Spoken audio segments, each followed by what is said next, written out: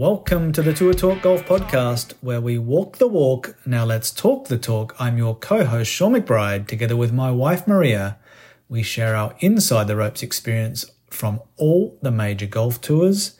How was everybody's weekend? How was your Monday? How was your Tuesday going?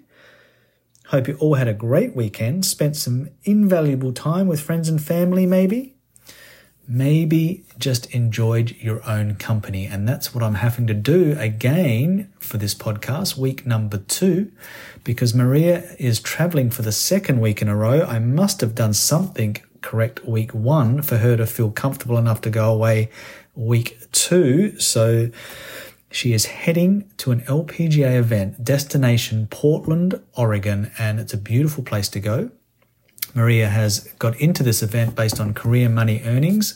So after last week heading to Maine and playing in a seniors event with Michelle McGann, and the girls did really well up there, finishing a nice little podium, finishing second to legend Pat Bradley. Michelle and Maria had a great week, spent with some really good friends of Michelle McGann. Maria made some really good contacts, played some fantastic golf.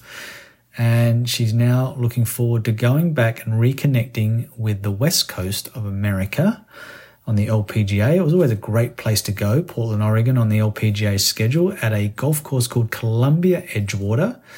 Maria didn't have a great deal of success there during the prime of her career, so you never know post-prime if she could go back there with lower expectations. Maybe. Just maybe she might get a podium this week. You never, ever know. So whenever Maria plays an LPGA event, and she played in Atlantic City mid-year, and now she's playing in Portland. And I must admit, between Atlantic City and Portland, she's played a lot more competitive golf. So she should be going to Portland feeling a lot better about her game versus going into Atlantic City, where she really hadn't played a lot at all for nearly a year. So she's played quite a few seniors events between Atlantic City and Portland, and she's looking to go back to this LPGA event in Portland and play better. So whenever she plays an event, I always have a little reflection on what was my history with this event there as a caddy, or did Maria play really well? Did she run a top 10? Did she win the event or whatever? So speaking on my behalf as a professional caddy for some of the girls at the LPGA event in Portland, I never really had a great week there, to be quite honest. I was caddying for Rachel Hetherington, who was a top 10 player for most of her career. And every time we went there, I thought, we're a big chance here, because she's a straight driver of the ball. It's a very tight golf course, very tree lined with these tall pine trees that you get over there in Portland. So a tight driving golf course backed up by really fast, firm greens. So Rachel never really got into contention there, despite her being an accurate driver and a good pace putter. So she did probably struggle to hold the greens. They were pretty firm, and we never really got it close enough to get into contention. Now, Maria, driving for her is an asset, but being long as she is, that's taken away a little bit, because driving accuracy is really important. She never really kept the ball in play as much as she wanted to during the prime of her career, and probably didn't putt those greens as much as well as she would like to either. So Portland's always been a bit of a challenge for her, but like I said, she's now post-prime in her career. With all due respect, little lower expectations, and she might be enjoying other parts of going back there, and I wouldn't be surprised if that influences a really good result as well. So the only good result I can remember having there, to be quite honest, was for a girl called Joanna Head, and she ended up marrying she's now called Jo Mundy, and her husband is Terry Mundy, and Terry caddies for Ian Poulter on the PGA/Live Tour for many, many years. And I do remember going there one year after spending a good 6 months caddying for Jo. She always had intermittent caddies, guys that had either just been fired. She couldn't quite find a regular caddy, only because she was quite workmanlike in her career. She never really broke into the top echelon of top 20 golf. She was always in and around making cuts, missing cuts, but she had a good solid career. She came close to earning nearly $1 million in her career. So this particular year when I was caddying for her, we just had some good energy going as she got to this golf course in Portland and ran her first top 10 and only top 10, I think, on the LPGA circuit. So well done to Joanna Head that particular year. It made a big difference, I will say, to her, just to her credibility on the tour. I felt like for years she was just trying to struggle to get a top 10, and this particular year we got it done. So well done to Joanna Head. That's really my only great memory of Portland golfing result-wise. I will say it's a beautiful place to be in and around there. Maria did win just up the road in Seattle. Her first victory came in 1999. So Seattle, Portland has been a kind place to Maria. Very picturesque place, lovely place to be for the players and caddies sort of towards the last third of the year. So Maria's looking forward to getting over there. It's a weaker field probably because of the schedule, and that's why Maria's career earnings got her into the event. Because of the poor scheduling, a lot of players and caddies are struggling to get over to the West Coast and get back to where they're playing in the next few weeks. So their loss, Maria's gain, and hopefully Maria has a really good week. So looking forward to watching her, maybe even get a little bit of TV time if she's lucky. Or lucky for me and our daughter Emily if we can see mum on TV. Not one last time, but it's never too late. So looking forward to it. So last week, mentioned a little bit about reconnecting with the grassroots of the game. I had a friend who lives in Melbourne, Florida. I went over to play at his golf course in Suntree, and it was the little things that he really enjoyed about his golf course as a member. You know, the new pitching area, the new putting green, this hole's been redesigned, beautiful new clubhouse has been redesigned, refurbished. So I was talking about how, you know, in the professional golf world as players and caddies, both myself and Maria, we had a jet-setted lifestyle for 20, 25 years where we just flew into a golf course, straight from the airport, hotel to the golf course, rental car, back to the hotel, and you just fly in, you fly out. Before you know it, you're in another different city, 6 days later. So you really lose sight of what the investment the members have made at each particular golf course around any part of the world. And I wouldn't say you become dismissive of it, but it's nice now that we've kind of settled off the traveling circuit. When you go to a golf course and you see a friend of yours who's invested in their own golf course, you see the little things that they really enjoy. And it just has taken me back over the last week since I experienced that, mentioned it to you on the podcast. I just felt like, do I do a good enough job of remembering the small little things at my golf course? So even though Bay Hill is a famous golf course with the Arnold Palmer Invitational, the home of Arnold Palmer basically, it's the little things that I just wanted to reconnect with this week. I did a simple thing this week. There's a beautiful, nice porch there right below the pro shop window basically, and even though it's the middle of summer and it's stinking hot, on a couple of occasions this week I just sat there on the deck chairs there and just took in the buzz of the place. And it's a quiet time at the moment. It's only going to pick up speed and vibrance in the next month or so as the golfing season really kicks in, as the weather starts to change. But I just made sure I sat there and took a little bit in of the simple things, our putting green, our driving range, the history of some of the holes there. So just making sure that I'm not getting too disconnected with the game, despite, or not with the game, but just getting disconnected with my own members' golf course. So it was a nice little reminder with my friend over in Suntree that the little things mean a lot. And it took me back to when I was a junior golfer in Adelaide, Australia, and I went to become my first membership at my first golf club, at the Grange Golf Club, which was a 36-hole complex designed by, or has been designed, one of the courses by Greg Norman. But I remember going there, and it's the small little things on a Saturday when I turned up to play as a junior golfer, the vibrancy of all the members. And I will say, here in America, it does feel like the Saturday golf competition is really lost over here. You guys, or Americans, seem to play a lot of money games, not really sort of regular local competition. But just as a junior golfer, turning up, playing a Stableford competition or a par competition or the monthly medal was really, really important. You got on the golf course, and the golf course was, cut the night before. The greens were rolled. It was really good. It was simple stuff that you just absolutely loved and you were so proud of being part of. So, so a recent experience with a friend had me reflecting on Bay Hill, which I don't take for granted. I still take that into consideration of how fortunate enough I am to be there as a member with Maria.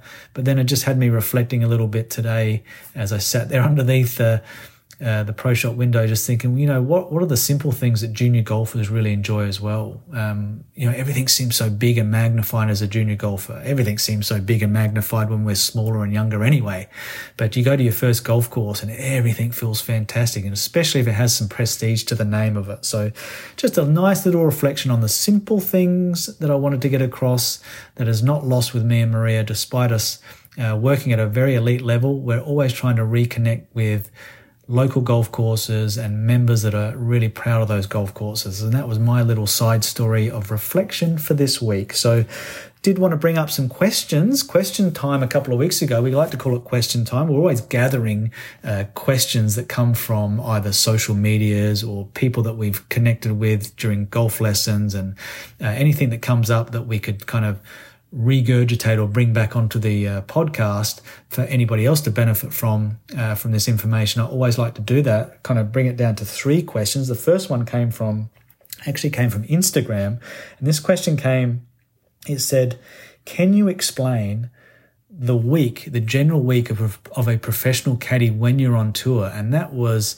a question. When I read it, I thought, gee, a lot goes into that. How do I explain that? So I thought I'd take you from basically a Monday through to a Sunday and kind of give you a little overview so everybody can understand professional caddies and the rhythm they work to. So let's just say I was coming from a week off, coming from home, or I was coming from the previous week at another tournament, and I come to a new destination, a new tournament. Let's just say, for example, on the PGA Tour, we go from the LA Open and we go to play the San Diego Open. Okay, so what I'm going to be doing is I'm either going to get into that tournament on a Sunday night or a Monday morning. And the first thing I'm going to be doing on the Monday, most caddies will be doing this, pending the schedule of the player. But generally the Monday is the day off to get to the next destination, and then you've got to go and do some homework. So even if you've been to the golf course many, many times over the years and nothing's really changed, it's really important to get out on that golf course on the Monday and walk the golf course. What does it mean by walk the golf course? Well, I haven't got my player with me. I haven't got the bag with me, and I'm just walking the golf course with the yardage book. I might walk it with some other caddies. I might walk it by myself. I preferred to walk it by myself because you can just concentrate on setting up your yardage book for the week for your specific player without any sort of distractions of laughing and joking, although that's important as well with other caddies. Other caddies like to walk together. Some guys walked in 2s, 3s, 4s, just because they were familiar with the golf course. But I just generally, I was a bit of a lone wolf, not surprisingly, out in the golf tours. Just like to do things by myself and walk the golf course. So what we generally do is you get your yardage book from the year before, and you find out if anything's changed. So what has changed? Anything structurally changed? Was there a redesign? Was there a bunker move? Was there a green redevelopment? And if nothing's changed there, you're just walking the golf course, just checking off the most essential things. So on every tee box on the PGA or LPGA Tour, there's basically a white line that the rules officials put out, and that's the furthest back the tees will be on that hole for that particular week or day. Okay, so you work from there on every hole. So when I look out from the tee box and I start to go through what's my player going to want to know here, I'll look at the run out. So on a particular angle, how far is it from the white line to a particular run out where the rough cuts in or the bunker cuts in or the lake cuts in. Okay, so I'm looking for the run outs. How far can the ball actually go on this line before it runs into trouble? Likewise, I'm also looking for any carries. How far is it to carry the corner of this fairway? How far is it to carry the corner of that bunker? Okay, so you're putting in your runouts and your carries. What I'm also putting in there is my compass points for my wind direction. So I want to know where the wind direction is coming from every time. So any caddies throwing up grass that you've seen over the years, or if you throw it up yourself, it's really inaccurate because the wind swells a lot. So you get your weather forecast each day.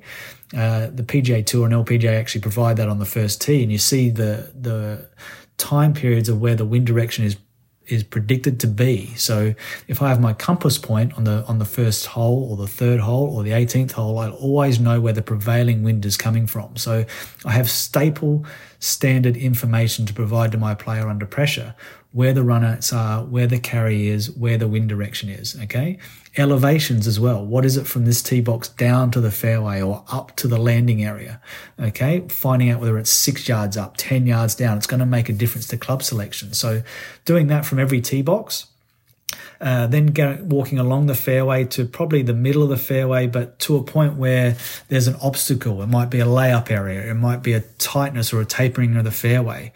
It might be a change of direction, and finding out where all the sprinklers are there, which are in the yardage book, but just double checking where they all are, because under pressure as you're caddying, you don't want to be starting to search for sprinklers you don't know where they are, because you're under the clock, you're under pressure from your player. You want to keep a nice symmetry and rhythm to everything you're doing. So it's really important to have done your homework on the Monday. Monday is the day for the caddies to really walk the course from tee box to landing area, up to layup areas and layup areas onto the green. So you're familiarizing yourself with every bit of information that you need just in case things change. And what I can mean by things change is if the wind direction is one day southeast, the next day it might be coming from the north.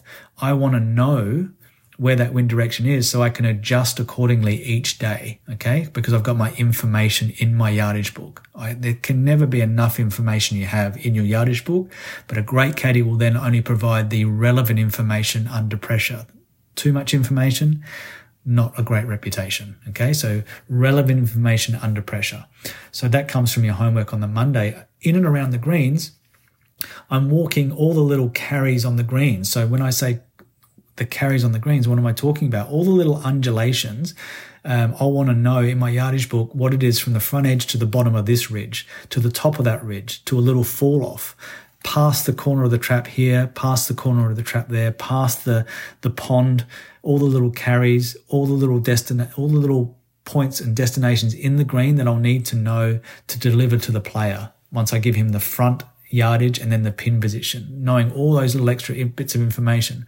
What I also did for many, many years on both PGA and LPGA Tour, but it was really more relevant on the PGA Tour, I wanted to know what was around the greens as well.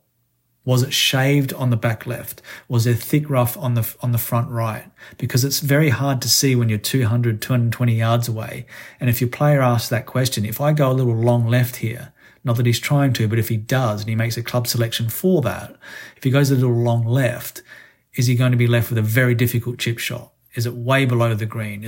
And he can't remember either. We play so many golf holes and so many rounds of golf that you can, and also the year before it might have been shaved. This year they might have let the rough grow. So you're doing your homework. You're also doing your green surrounds. I found it invaluable to know that information. To my guys, when I caddied for them on the PGA Tour, certainly didn't play, I caddied for them, knowing that I'm not going to stumble and mumble under pressure. So Monday is all about your numbers, getting all your relevant information in your yardage book. And then your player will probably meet you on a Tuesday, okay? So you're recovering on Monday night as well. You're recovering from the week before or the weeks before, and you're just recovering in your hotel room. And Tuesday comes around. It's normally an early morning practice round that guys will try and play, and they'll either try and play 9 holes if they're familiar with the golf course and if they're playing in the Pro-Am on the Wednesday, or they'll play a full 18 holes. And they'll be playing by themselves or with a couple of friends, and they'll be laughing and joking. But during that practice round, when you're now carrying the bag and you're working with your player, it's lighthearted. It's not quite as serious, which is we'd like to try and do that during the actual tournament rounds. But of course, expectations go way up.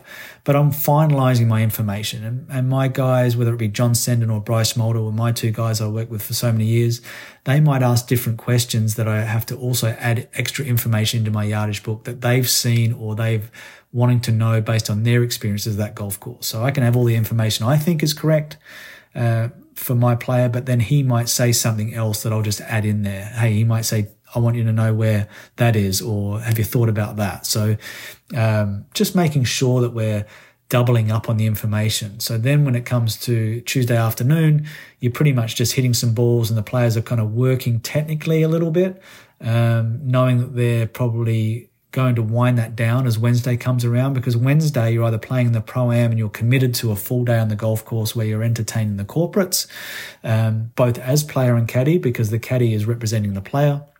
So if you're playing in the Pro-Am, it's a full day on the golf course. the players do play their own ball. There's scrambles as well, so it's hard to really get an idea of scoring. You don't really want to be scoring during a Pro-Am. But once again, you're just starting to fine-tune your information a little bit. So by Wednesday night, you should be very, very prepared for that tournament. And then whether it's a morning time or an afternoon time on the Thursday, if it's an afternoon time, a lot of caddies would come out in the morning, and what they would do is they would walk a few holes outside of the ropes. That is not unfamiliar to do that. In fact, Steve Williams made a career out of doing that. Very late British Open times in the afternoon, he would come out and walk a full 18 in the morning for Tiger Woods from outside of the ropes, so he can see and get reference points from other players who are actually playing in the morning wave. So he would gather extra information that way. You can't obviously go onto the golf course, but he's now walking the golf course the day of in preparation for his afternoon tee time. I did that a few times. Throughout the course of the year, I liked it, but I also like to caddy a little bit more instinctual, where I felt like if I formulated something in my mind about a pin position and a club selection that another player hit 3 or 4 hours before our tee time, before we actually got there, it did feel like I was probably over caddying a little bit. So I found a happy medium. Somewhere between, if I was unsure about the way a hole was being played, I'll go out there in the morning if I had an afternoon tee time. But ultimately, if you have a morning tee time, you do have to caddy with what you've got. And if you've done your work between Monday and Wednesday, you should be prepared anyway. So that gets you through Thursday. Friday is the opposite tee time. You try and get Friday is the day of missing or making the cut. So obviously if you miss the cut, you pretty much most of the time, unless a player is, particularly on the PGA Tour, they are pretty much out of there. They've got the means to get back home for the weekend. Whereas the LPGA Tour, financially, although things have changed a lot, they'll probably hang around a lot. Maria used to hang around a lot on the tour. If she missed a cut and the next event was 3 hours down the road, she's not going to go home. She's going to stay there and use that facility to practice. So if you're caddying for a player that misses the cut, you're either going to come back again on Saturday and maybe a little bit early on Sunday morning before you start to travel to the next tournament and do a little bit of practice at that facility. But if the player misses the cut, and they've got a week off the next week, they're out of there. So Friday night, they call it the old trunk slammer. The clubs get thrown in the back of the trunk gets slammed, and that player is down the road to the airport, and so's the caddy. So we're going home with it as well. So you've got to get home, you've got to decompress, you've got to pay bills, you've got to see loved ones. So especially if you've been on the road for 3 or 4 weeks in a row and you miss a cut and you've got the next week off, you're out of there. So if you make the cut, obviously, you're looking to capitalise on that on a Saturday. The field is now cut in half. You're still regurgitating your information. You're fine-tuning it now. You're in competition mode where, you really are getting to the meat of the week. And if you're in really close competition to the lead, you've now got a rhythm where nothing really is a surprise to you for that particular week. You've seen the golf course under different conditions from Monday through to Saturday, and now it's just about being in the horse race and trying to get your player in and around the lead, and who knows, you'll end up going to win it on Sunday or not. But if you're in contention on Sunday and it gets all the way down to the last hole, you're had a great week, obviously. And sometimes you get to Sunday and you're mid-pack, but you're still putting in a great result, great effort for your player, because every dollar counts on the professional circuit. So Monday through to Sunday, that's kind of how it looks. It's a quick overview.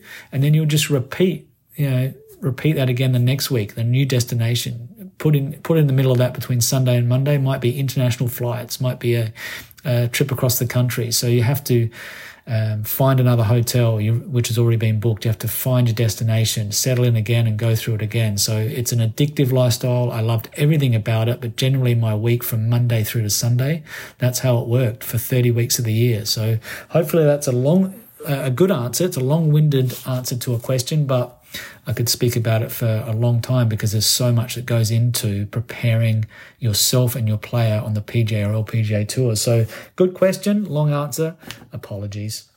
Our next one came from Twitter. As a caddy, as a professional caddy, what advice would you give to a junior if you were able to impart some of your wisdom? So this was a really nice question for somebody to give through to me.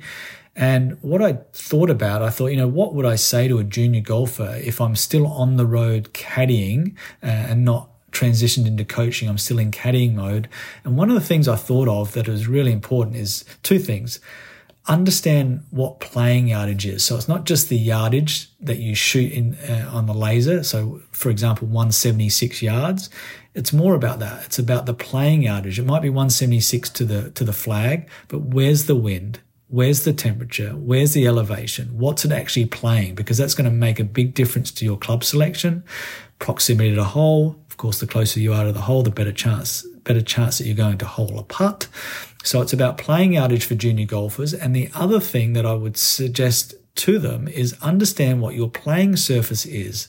If I was caddying, I'm always adjusting to the playing surface each week. So for the average person out there looking at golf courses, they all look green and lush, but they're playing very differently. You might have bent grass greens versus Bermuda greens. You might have zoysia fairways versus Bermuda fairways. Okay, so the playing surface is a big difference. So as a junior golfer, if you're playing in Florida, you need to really understand the grain of the grass.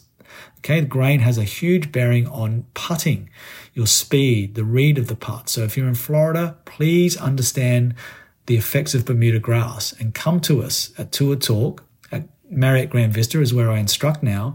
If you want to understand how to read grain better and become a better putter. If you're in Florida or a high humid conditioned place like northeast of Australia or Asia, where the Bermuda grass is going to be laid as the golf course for the grass because it handles the heat, it also has a playing characteristic. So you have to understand how to read grain. And of course, that also goes into how to read grain in and around the greens for your chipping.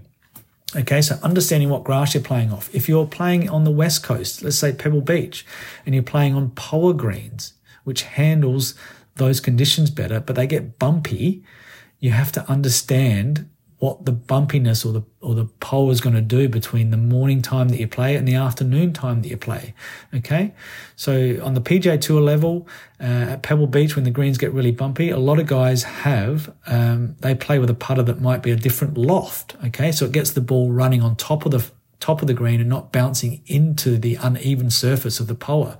Poa greens grow uneven. So a little patch here goes a little higher than a little patch over there. So it gets very bumpy for the ball. Now, as you look at it on TV, it looks like nothing. But when you're caddying or you're playing at that level and the greens are very, very sharp in regards to the way they've been cut, it does show up a lot of the characteristics. So as a professional caddy to a junior golfer, I would say look at your playing yardages and understand how to adjust to that. And then also look at your playing surface and put the golf swing to the background and understand how to get the playing perspective and the playing performance going better first. That'll bring down your scores, okay? So as a professional golf caddy, that's what I would try and get my players to do for a junior golfer. The next question, and this did come from my teaching at the Marriott Grand Vista this week.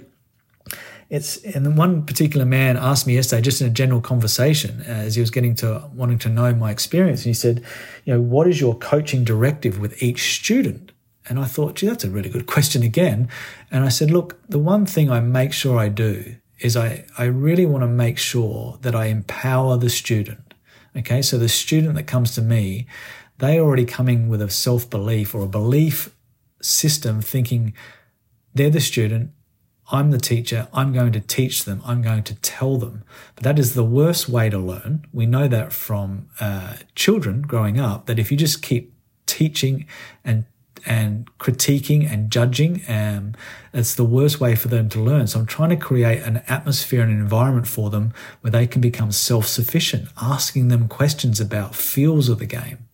Okay, so they're already coming with a self-idea of what a golf lesson should look like. And I don't want to be like everybody else. I want to be able to provide a holistic environment and an approach to them. So a lot of questions asked to them. How do they feel about their golf swing? What's the good things about their golf swing they like? What don't they like? What do they want to get out of the lesson each and every time they come to me? So they feel like if they're empowered by what they want to get out of the lesson, I can lead them there and they can feel like they walk away with a new experience every time. So my directive is trying to listen better and talk less. okay, and try to get them to fall into a little bit of performance criteria versus just hitting ball after ball after ball. I even go to the lengths, rather than just tip a bunch of balls out in front of the student and they come for their first couple of minutes of their golf lesson, they just start hitting balls. I actually keep the balls to myself and I just put one ball out at a time. And the reason why I do that is it slows them down and it gives them great perspective on each ball that's coming out. They hit the ball, they get the feedback, we talk about it. We talk about it away from where the ball was hit. It's a very, very slow process and it's a holistic process because I want to encourage them to experience what I experienced as a professional caddy with elite players like Maria, to understand that a lot more goes into just hitting each shot, especially when you're trying to learn the game. You've got to slow everything down, hit one ball and value that ball. What did it do? What did I cause it to do by doing that? And then I'm there as the instructor to help the student learn from that. Okay, so less balls hit, way less balls hit. I see this incessantly in the industry. There's a lot of telling. The coach is just waiting to validate by just telling more information without understanding the student. So whether it be young boy or girl, middle-aged person, older player, get to know your student a lot better. They'll be better for it. They will value that questioning and they'll come back because of that. So that's my directive to coaching really, is making sure I'm a better listener and then trying to empower the student. So that's what I kind of stick to. And then of course I try to crowbar in the information relevant in and around that. Yes, it's always great to answer your questions. Really enjoyed doing them and we'll try and do them on a more regular basis. And of course, on a regular basis, it wouldn't be our Tour Talk weekly golf podcast without the good, the bad, and the ugly.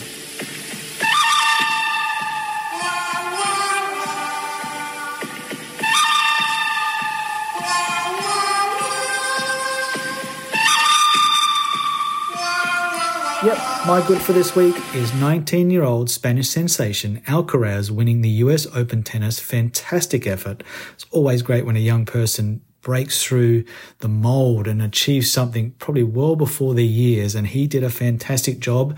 A little expanse to that is back in March, myself and Maria and my daughter, we always try to get to the Miami Open to see professional tennis, and we just happened to spend a few hours watching Alcaraz practice. At the time, I think he was maybe ranked around about 90 to 100. He looked pretty good to me. I couldn't envision that he would be number one by September, but he's obviously just broken through and got better and better and better, and he's now a major Grand Slam champion, so well done. That was my good for Alcaraz. Seen him when he was 90 in the world and love to see him again now that he's number one. He would only be even better. So well done. My bad, a simple little bad. Obviously, I'm always looking for that little thing that annoys me throughout the week. Maybe I shouldn't. Maybe that's not great for mental health. But it was quite ironic. I'm driving along and I'm just thinking, how big are the infotainment screens getting in cars now? You know, they've gone from none to 5 inches, to 8 inches, to 12 inches, to 15 inches in a Tesla. These screens are getting bigger and more distractive. And isn't it ironic that they are getting bigger and the hazard light for everybody else's safety is getting smaller and harder to find?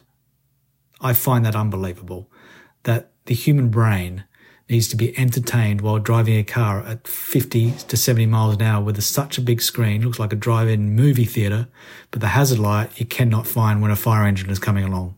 So keep that in mind, people, when we're going along. Maybe they should be the other way around. Maybe the hazard light should be really big and the screen should be really small.